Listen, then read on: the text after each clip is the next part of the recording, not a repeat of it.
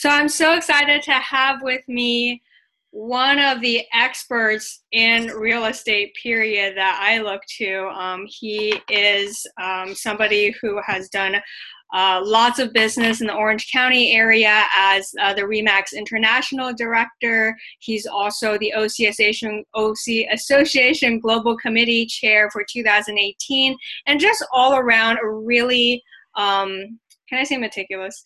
Somebody who takes care of all the details. Somebody who's just a really expert real estate guru. So thank you, Spencer Hu, for coming on the show. No problem. Thank you for having me on the show. And I've seen you've been doing a good job introducing a wide variety of people to your web show. So that's very good. And I'm very happy to be able to attend. Awesome. Yeah. And thank you so much for being here as well. So you have a very interesting background, as in, you kind of have a very interesting journey of how you got into real estate. So can you share with us, what was it like growing up for you? What was your background? Let's start from the beginning. Okay, yeah, no problem. So basically, both sets of my parents actually immigrated over to the U.S. from Taiwan. Both sets originally were from China, of course. So in their teens, both families immigrated over to Taiwan, of course, due to the political situation at that time, and we won't go into details. Everyone kind of knows about it. And basically, both of my parents immigrated over to the U.S., initially starting basically for school. So this was all, I would say, postgraduate, so graduate level and postgraduate level. They ended up here in the U.S. My dad originally, at first, was in Hawaii before ending up in California. So that was kind of interesting. So a little bit strange fact about my family is a whole bunch of my family is actually involved in real estate on the broker side. So that's, of course, had a huge influence on me growing up. I was exposed to the kind of the investing or the kind of management portion of real estate since I was very young. And then when I graduated, most Asian parents, of course, they're looking to kind of get discounts or want their children to have options for discounts. I said, you should get a real estate license when you buy a house. Maybe you can save on that commission portion. So I actually took my real estate licensing coursework when I was finishing up high school. Wow. So even before I started college, I didn't actually look into real estate as a career until I graduated college, of course. But anyways, as far as my family, basically almost everyone on my mom's side, as far as uncles and aunts, they have real estate licenses. One of the aunts and uncles, they own a Century 21. They're a co-owner in South Bay, Torrance area. And I hear it's a pretty big operation. On my dad's side, they don't have real estate licenses per se, but they've been investing same amount of time as my parents. And my parents have basically been investing in real estate since I was about 1 or 2. So it's basically, I've had this kind of little push all through my childhood, if it was intentional or not. But of course, that kind of drove me into the real estate field. And when I graduated college, at that time, basically the job market was not very, very happy situation. So we kind of had to make do with what we had. My educational background, I started in computer engineering, have very high, IT tech-related background as far as employment. But I graduated with studio art degree, critical theory.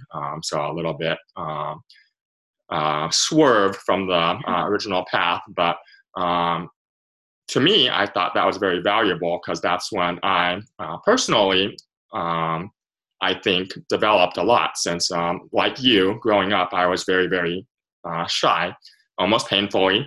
And it wasn't until college that I kind of started becoming very social. So, and that wasn't until I became part of the kind of the art major. If I stayed as an engineering major, who knows what would have happened. That's amazing. So I do want to ask a little bit about the studio art that you've made. What actually drove you to think, hey, I want to go into studio art? as opposed to electrical engineering? And why did you start studying electrical engineering? Okay, so basically, all through my teens, and I'm pretty sure most teens nowadays are teen males are interested in video games. Yeah. So at that time, consoles, so basically the PlayStations or the Xboxes, that was not the primary platform for video games. Primary platform was actually PC based and personal computer, basically. And at that time, basically, to me, that was kind of a hobby, putting together computers, basically tweaking the computers hardware-wise, software-wise. And naturally, that kind of gave an inclination to kind of choose computer engineering or a computer or tech-related major when basically applying for college. And it just happens that for UCI, where I went to school, I applied to both computer science, which is more software side, ICS, information computer science, and basically electrical computer engineering, which I ended up being accepted for. So that kind of chose where that went. So going into college, and before starting college, I was actually very interested in photography.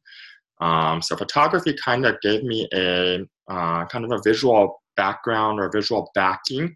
And kind of about 2.5 years into college, that's when I decided that the computer engineering was kind of boring me out. Was kind of stressing me out as far as a lot of technical related stuff that didn't hold my interest. And basically the hours related to basically doing the homework assignments or whatnot. And I said, I think I need a change. And basically, like I said, I was always interested in visual arts because of the photographic interest. And that was a good fit. And I had a couple friends that were already in the studio art major. So that kind of made it a little bit easier to kind of migrate over. And for the UCI program for arts at that time was very unique. Basically, like I said, I kind of went through what I call critical theory as kind of the concentration besides the visual. And critical theory is kind of molding the students how to think inside the box, outside the box, thinking big picture, which is all very cool for business, of course, but for visual arts and just the art in general, I thought that was very interesting. And we kind of had it very good because a lot of the faculty at that time were basically active in the art field, so they're exhibiting artists, but they all basically graduated from Cal Arts, California Institute of Arts, which is probably the #1 ranked art school as far as traditional arts and art theory on the West Coast. So that was kind of cool. We kind of got a offshoot of a Cal Arts education, I like to say. That's amazing. I mean, I think it's great that you decided to, follow your dreams. And I was just curious, like, did you think what you're going to do after graduation? Like, did your parents say anything, or was it just like a really true, smooth transition? How was that for you? So growing up when we were younger, my parents were very, very traditional Asian parents. We want you to be a doctor. We want you to be an engineer. We want you to be a lawyer, what most Asian parents want their children to be. Once we got to college, and it happened with my sister as well, my sister started I believe she started in electrical engineering at UCLA. And same thing, she basically got bombarded with, it was basically programming stuff, which she had zero interest in, and she came home crying a couple of times, actually saying, I can't do this. I don't want to do this. So she ended up actually transferring to mechanical engineering, which is more of a open and broad field. And she's actually up in Silicon Valley right now, working in a, what did she describe that as? Kind of a solar panel OEM type company. So they basically design solar panel type technology. But anyways, because I went through that earlier, my parents, of course, were more open for her doing that as well.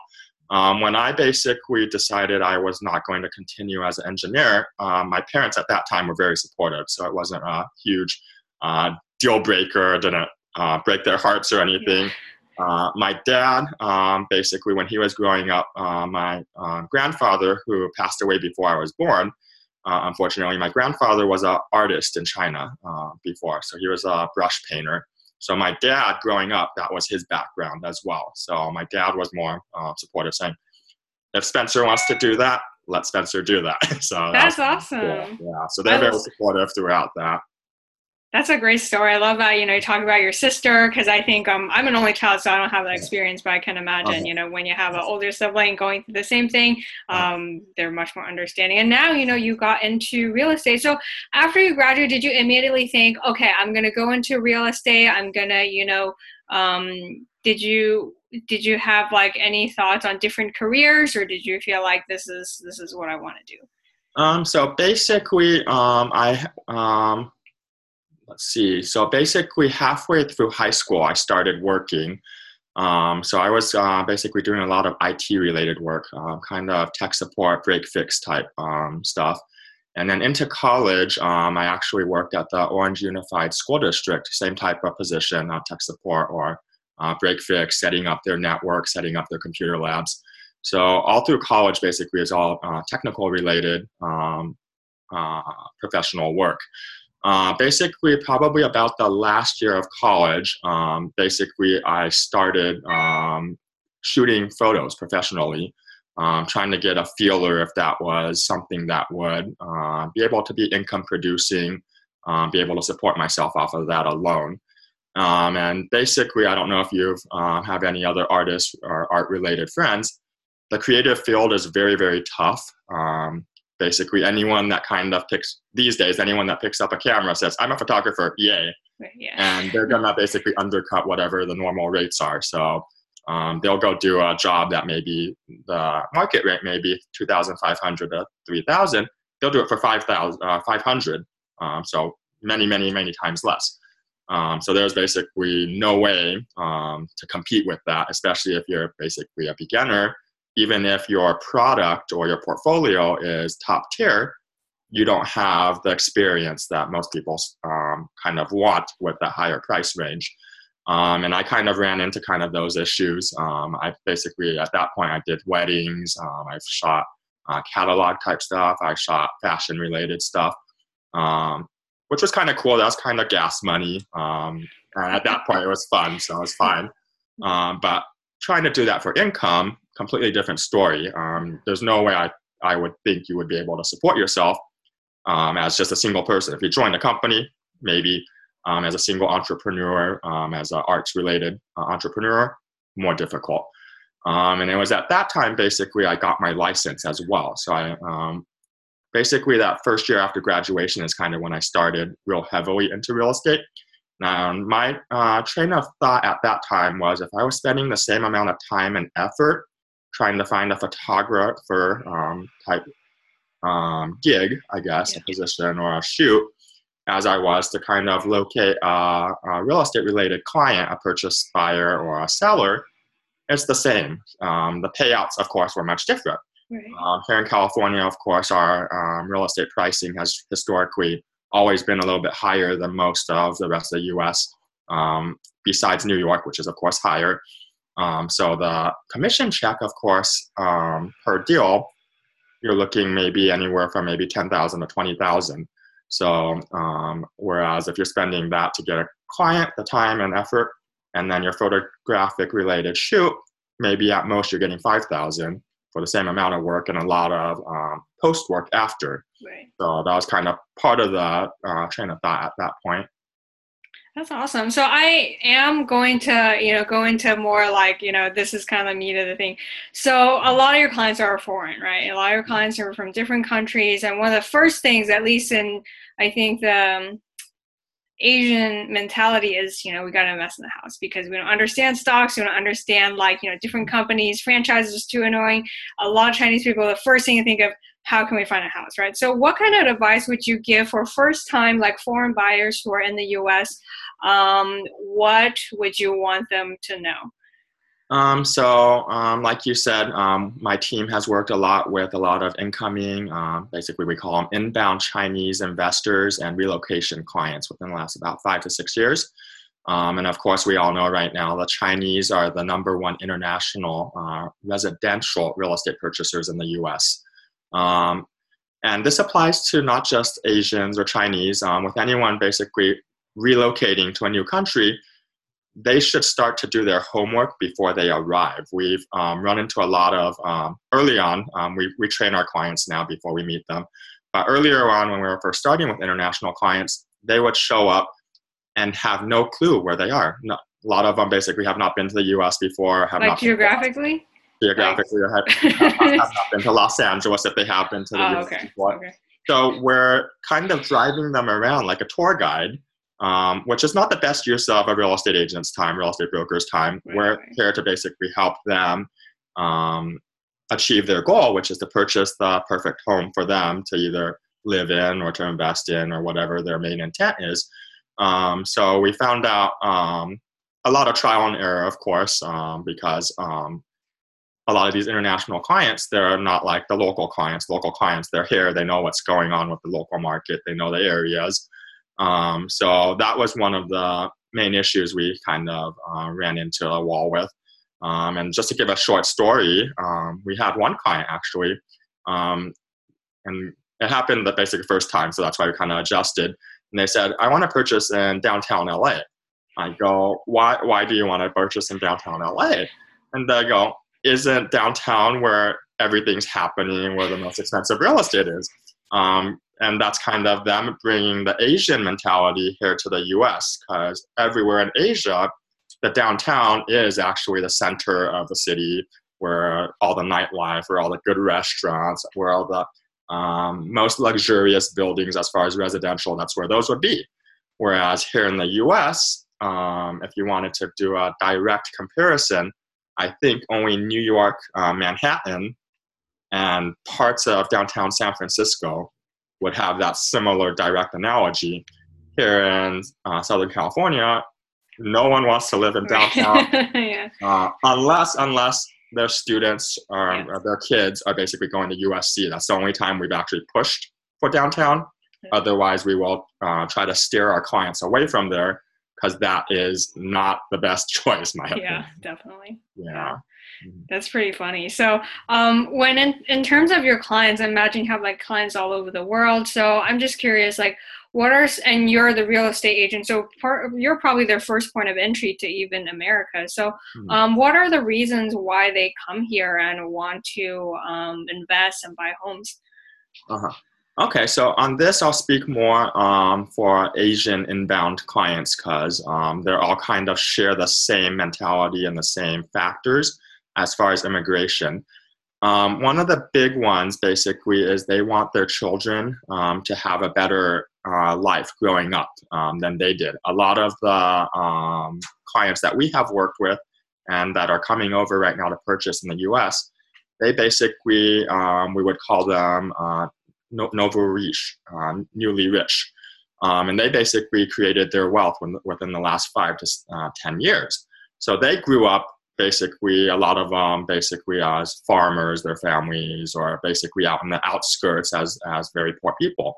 One of my clients that we're working with, we haven't closed anything yet, but he's basically very actively looking. Once a project comes along that makes sense for what he wants to do, he'll probably jump on it. But he's basically the number 2 largest property developer in Chongqing, Chongqing area, which that is very big. But he grew up poor. He's very down to earth. You would never know bumping into him on the street that he's a multi-billionaire. So we have a lot of clients like that, and then all the way ranging down, of course, to your kind of average Joe client, which is also looking for the same thing. They want their children to kind of grow up in better circumstances than they did themselves. And of course, these big range of clients, what they buy is going to differ, of course, but what they look for as the primary the factors for choosing the property will be similar. So one of those basically is they're looking for school district. School district is very important. And where we are in Irvine within the last probably 3 years has become very popular for Chinese and Asian incoming buyers. And part of that is because University High School was basically top-ranked public high school in the U.S. And this was 2013, I believe, was the ranking they had that. So basically put Irvine on the map. Before that, when we were basically going out to China and introducing where we were from, we would say, we're from Irvine. They go, huh? What's Irvine? We have to kind of adjust, say, oh, we're from LA region, but that's school district area. And they can kind of piece it together, what I'm getting at. The second thing they would be looking for basically is lifestyle. So if they send their children over, more often than not, one of the parents will come over as well. So the mother if the father's working, the father if the mother's working, and basically be with the child. And I'm talking more along primary education, so elementary school, middle school, high school. For college, sometimes it happens, sometimes it doesn't. So if the parents come over, basically, most of them will not speak English. So they would want something that would be similar lifestyle to where they're coming from. So for instance, I'll use Irvine as an example again. Irvine has two very large Chinese supermarkets. The two large Chinese supermarkets have a lot of Chinese restaurants around them. So you basically right away beat two of those items right off the list. They want to be where good hospitals are. They want to be where it's convenient to get to public transportation. And I mean freeways, basically, convenience to freeways. We all know, of course, in Southern California, we don't really have a very good train system. Yeah, I was going to say. Yes. They're used to that, of course, in Asia, but they have to adjust over here, adapt. And then lastly, basically, they need to know that it's a safe and sound investment, even if they are living in it themselves. And me personally, when I purchase real estate, I'm looking at the investment side as well. If I sell it in 5 years, am I making a little bit on selling it as well as basically living there and using it in between? The Chinese clients, of course, are looking at that as well. If they're living in it when they sell it, are they going to make a little bit of money? If they're buying it as a straight investment, what is the investment yield from the rent? That's amazing. I just love how knowledgeable you are in like all areas. Like some of the things that I think was kind of like, oh, I get it, but other things that you were saying, it's just like I think everyone is concerned about it, and I'm glad that you brought that up. So for a lot of the people listening, like they might be thinking of getting a house, but they might be worried about, oh, I don't know how to pick a realtor. So what are some of the mistakes that you've seen people make when they are first buying a home? Okay, so right now it happens a lot less, but earlier on when it was more hot for basically a lot of international companies to present their projects direct into the China market through marketing direct or doing what we did early on, which was attend property and investment exposition type shows. A lot of these Chinese investors basically just went on face value. They didn't investigate the project. Basically passed all the pretty fancy, basically marketing materials, the photos, the videos, the pro forma numbers if it's an investment property. So a lot of these projects, basically, the actual projects were not what they were presented to be. So they buy something and then they go out a couple years later and say, this isn't what I thought I bought. So that was something that happened earlier on, and luckily, I haven't heard anything like that happening recently, so that's kind of solved itself, I think is what happened.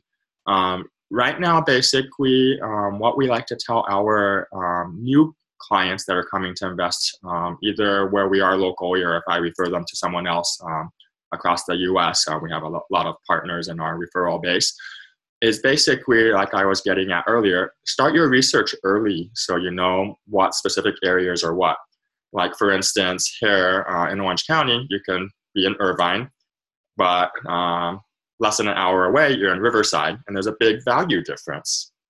You could be basically buying something that's basically, let's say, a 3,000 square foot detached house, which is probably $1.5 million in Irvine, but in Riverside area, that's maybe $500,000 or $600,000. To the Chinese buyer that doesn't do their homework properly, sorry about that. You're a popular guy. No worries. Popular, so that's a good thing. Yeah, good thing for business. Yeah. Sure. But yeah, if they basically do not do their homework well, they say it's the same type of house. They're both pretty new. Why is one third the price? I want to go with that one since it's cheap. So if they don't do their homework, they're going to end up with a property that, of course, And I don't want to sound condescending or anything. It's a complete different lower area. Whereas Irvine, of course, everyone wants to be in Irvine or Coastal or Orange County or Central LA type area. Second thing is, and this affects the Chinese buyers more than any other international buyer, is they have to prepare their money a little bit earlier than most other buyers. And this is partly because the Chinese government does not want a huge outflux of US currency. And part of it is to do with the internal Chinese, the International Monetary Fund. Basically responsibilities. They need to keep a certain amount of liquid USD funds on hand. So if everybody in China says, I'm going to go buy something outside of China, they're going to have no more of these foreign funds on hand, and then they're not going to be on the International Monetary Fund, which they spend a lot of time and effort to get basically approved on that, which happened. This was about 2.5 years ago that basically became traded on the Forex openly. And before that, it was kind of a closed system. So we basically want to make sure that our Chinese clients know that they can't just come over here one trip, say, I found a house, I want to buy it. That's not going to happen. And we basically make sure we explain that to them, because we've had some of those type of situations happen before. A lot of agents that I kind of not per se coach, but I kind of consult on a friend basis. They bring up questions. I say, you should approach it this way, or you should think of it this way. They run into these problems all the time. And basically, these clients, if that happens, and they basically come over, spend 2 weeks, a month over here, find a perfect home, but they cannot buy it, most likely they are not going to come look for that original agent after. So we kind of try to mitigate this problem by saying, make sure your funds are basically readied first, or at least started as far as transferring it to the US or wherever it needs to be. And then once they come over here physically, we can basically invest that amount of time to basically search for the actual home.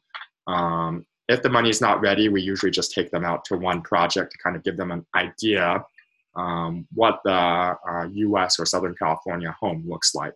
So they can basically prepare on the back end once they go back. And then half a year, 1 year later, when they come back, the money's ready, so they're ready to go. This is awesome. Thank you so much for saying this, because I think you just saved so many people so much headache if they have not done the research. So that's great. One thing I do want to say is, like, as a CEO, I actually see all your traveling pictures. When you go take trips to, Asia, and then you do all your marketing stuff, you're like a really busy guy. So what is it like, traveling and doing business? Like, how do you manage, all your tasks? Okay. So basically, like you said, I kind of do business a lot differently than most people would. A lot of people say, well, how do you even have time to basically be on task? For me, part of it is me choosing the kind of lifestyle that I want. And I don't want to basically be bogged down in the office or somewhere basically 365 days a year. Yeah. So I basically made a very intentional choice. I don't care if I'm losing business in between, as long as I can basically be able to do what I want and be able to invest the time into the clients or the initiatives that I'm basically part of. So that's one thing. So like you said, we do travel a lot. Part of the travel basically is business related, so it's not completely running off and going on vacation. But pictures look so fun. Yeah, but when we do go out for business related, we usually try to squeeze in maybe a couple of days or maybe 1 week that is basically vacation related.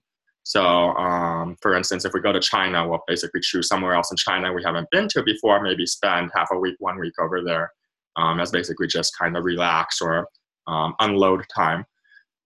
Basically, when we do go out of the country, we basically, the REMAX that I'm part of is actually one of the larger REMAXs. We have about 150 agents across 3 offices, so it's pretty large. I'll basically find one of our agent colleagues and say, I'm going to be leaving the country. I have a couple open tasks, or I have some clients that are coming into town. I need some help basically with them because I'm not going to be here. And basically, we work it out on kind of a commission split type system or a compensation type system if it's not a direct client. Per se, I have extended team that's watching over my files if I have an active deal or active client in town, or specific tasks that I have open that I need completed. Basically, I can give them tasks to complete. Awesome. I love how just like careful you delegated everything. It's just very intentional. Mhm. So what are some of like your favorite client success story? Because I know that, once you help them, their lives are changed for sure. So Mhm. what are some of, not to pick favorites, you don't have to name names or anything, but just Uh-huh. like, just so our listeners can kind of see how you help them. Uh-huh. What are your favorite success stories? Okay. So one of our earlier clients, and like I said, we attended a lot of these real estate and investment expo shows within China before. And this client, we actually met the first show we did. And the first show we did, we kind of chose to do it by accident. What happened was my wife now, we basically had a Chinese TV box, kind of those little cable boxes, but only shows you the channels that are within China. And we were watching, I believe it's CCTV 9 or CCTV 4, which is the international channel. I'm not sure which one it is, but they actually did basically a small section on basically the real estate expo shows there. And there was an independent broker that was basically saying, yeah, this is what the show is, this is what we did, what their kind of overall impression was of it. And it was not a big name, so not a Remax, not a Century 21, not a Coldwell Banker, just kind of an independent guy. So that was kind of cool. And after that, kind of got me and my wife thinking, how do we attend the show? And is it something that would be good for us? And prior to actually kind of just jumping in head first into that kind of situation, we were working with incoming Chinese clients since they are coming along all the way, but we weren't actually intentional about generating leads on our own or trying to get people to come over direct from China. That's how we ended up starting to do those shows. And of course, doing those shows, we kind of created a lot of relationships in between. And that's kind of what we're doing now is when we go to China, we're meeting with our partners and potential clients and past clients. So kind of just a lot of relational based stuff to maintain, which all of Asia marketing and business is all relational. So that client basically we met during that first show, which was in Beijing. And we were lucky to find another broker in Northern California to team up with us. So it offset both of our costs basically by half. The booths are very expensive. They're anywhere from 5,000 to probably about 8,000 based off the booth size. This client that we basically closed, she actually, like I said, we basically went on vacation in between in China. And she was calling and calling. And she actually ended up calling basically, since I have my phone forwarded a couple different places, if I don't answer, it forwards to another person or an assistant. And actually basically went to my assistant that was watching my file when I was basically there. So she took the message for me, and then basically we were able to touch base when we were on vacation in between. But she basically was ready to go. She was purchasing cash. And basically when we got back to the US, they didn't want to come over. So we were kind of thinking, who is this person that has no time to come look at the houses? And my wife kind of commented, maybe there's someone famous. But no, basically they basically, her and her husband, many years back, used to live in Texas. The husband is a researcher, and they were, I guess, doing a research-related project with one of the colleges. So they actually lived in the U.S. for many years before. So they were kind of a little bit more trusting than your standard Chinese client that has never been outside of China.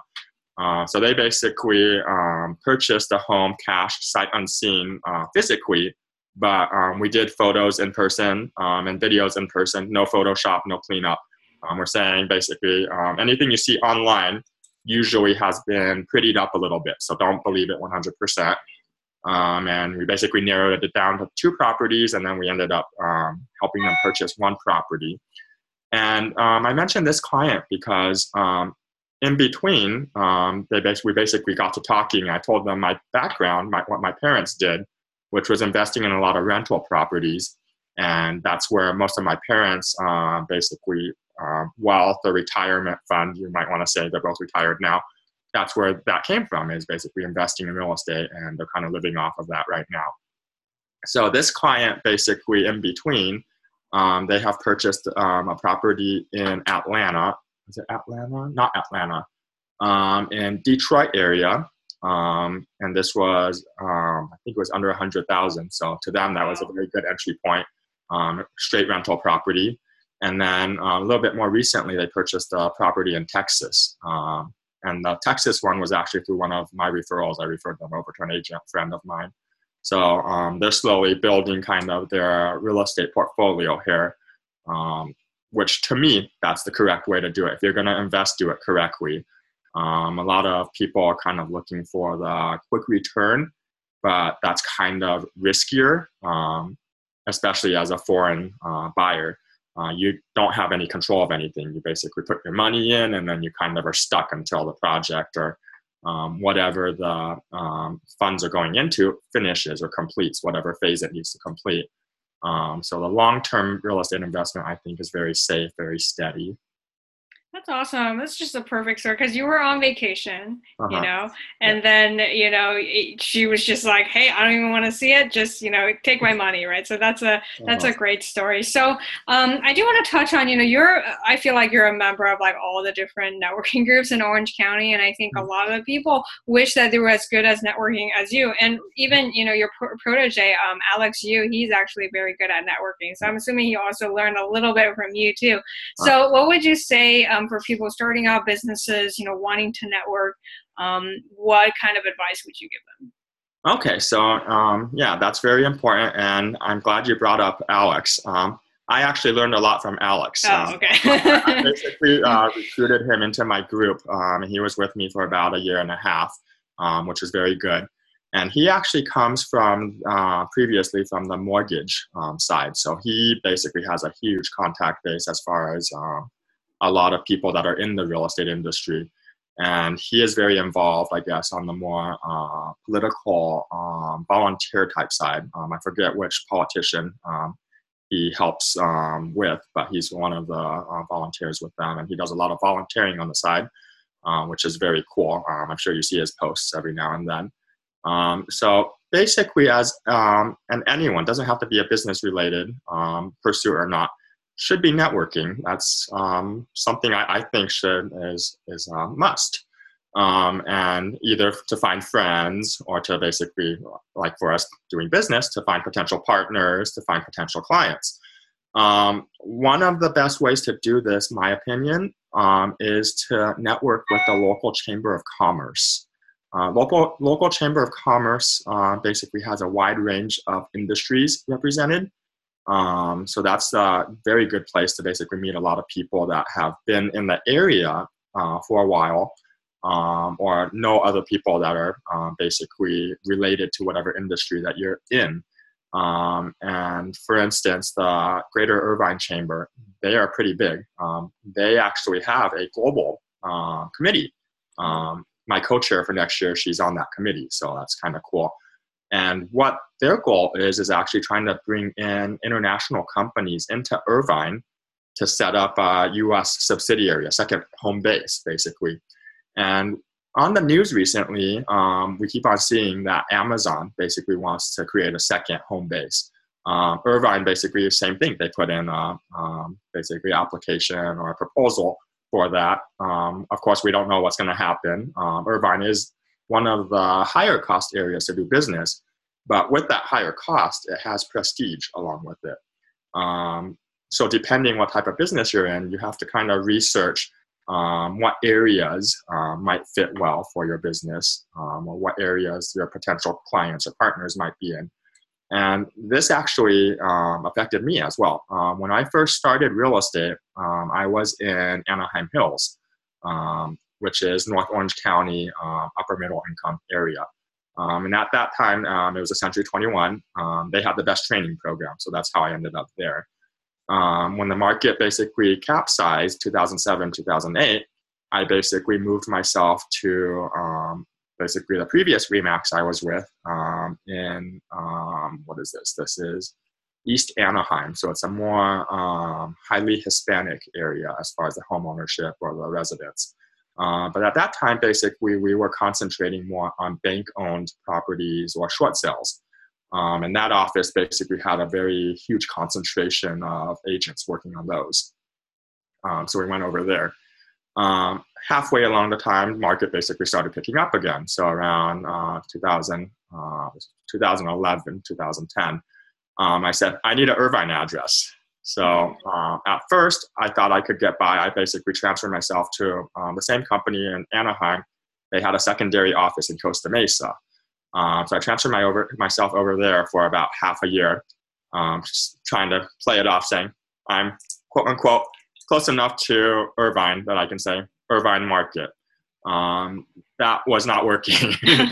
So I basically recruited myself over to the current RE/MAX I'm at, which is basically RE/MAX Premier, which is the largest broker as far as transaction count in Irvine. And of course, if you want to do marketing, saying you're in Irvine, be in Irvine. And this, of course, doesn't just affect real estate, it affects financial people. Saying you're in Irvine or saying you're in Newport Beach gives a higher perception than if you were just saying you're, let's say, just Tustin or just Orange or anywhere else. It kind of gives it the appearance that you're kind of a little bit higher level. And maybe it's subliminal, but I think it all helps. Yeah, I remember, the prestige in Irvine that you were going to say. I was actually watching a Taiwanese show, and one of the singers was from I don't know, San Jose, and then another one from Irvine, right? Immediately the co-host is like, oh, they're rich, right? So I think it's definitely worth it, to invest in that prestige. So that's great. So if you're looking to work with you further and continue the conversation and see how we can work with you, what would be the next step? Okay, so if anyone has any questions related to international, I'm of course very happy to answer. No phone calls, please, because too many. Too many of those.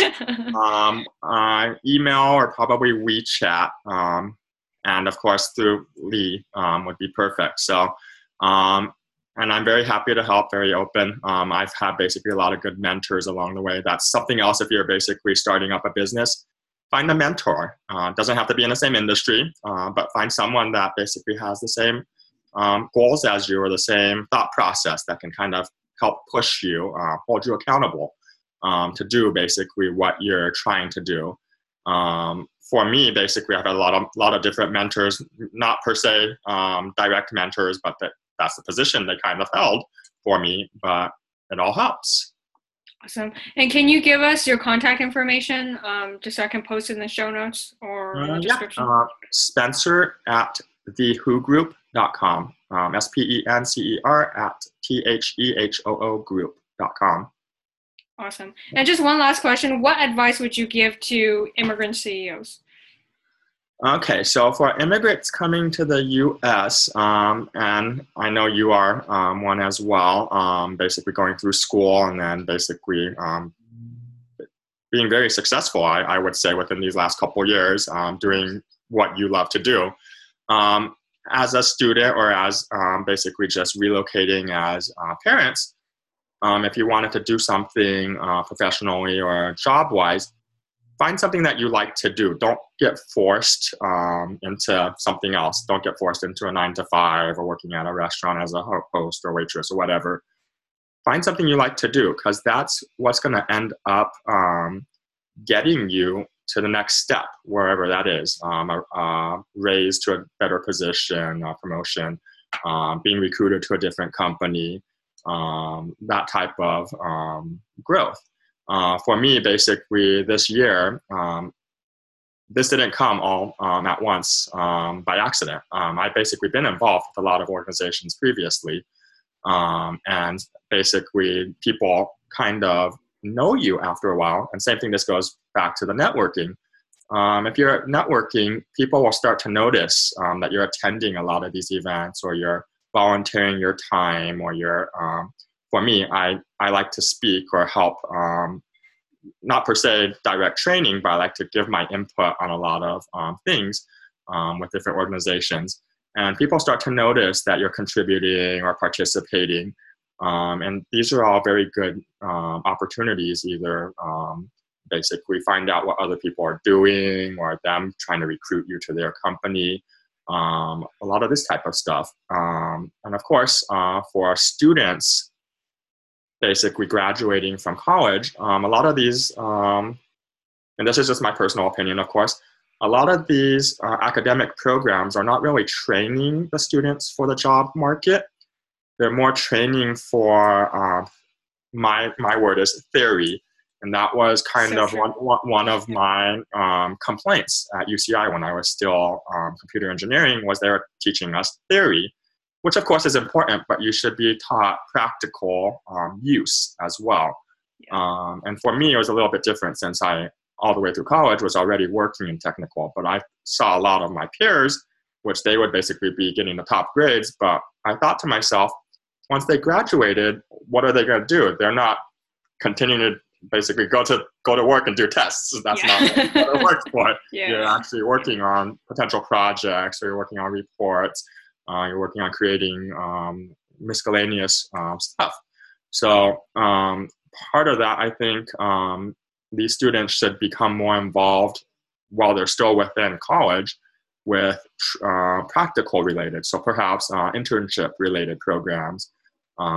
Every college I know of has a career center that helps basically match students up with companies for this, which I think is very good.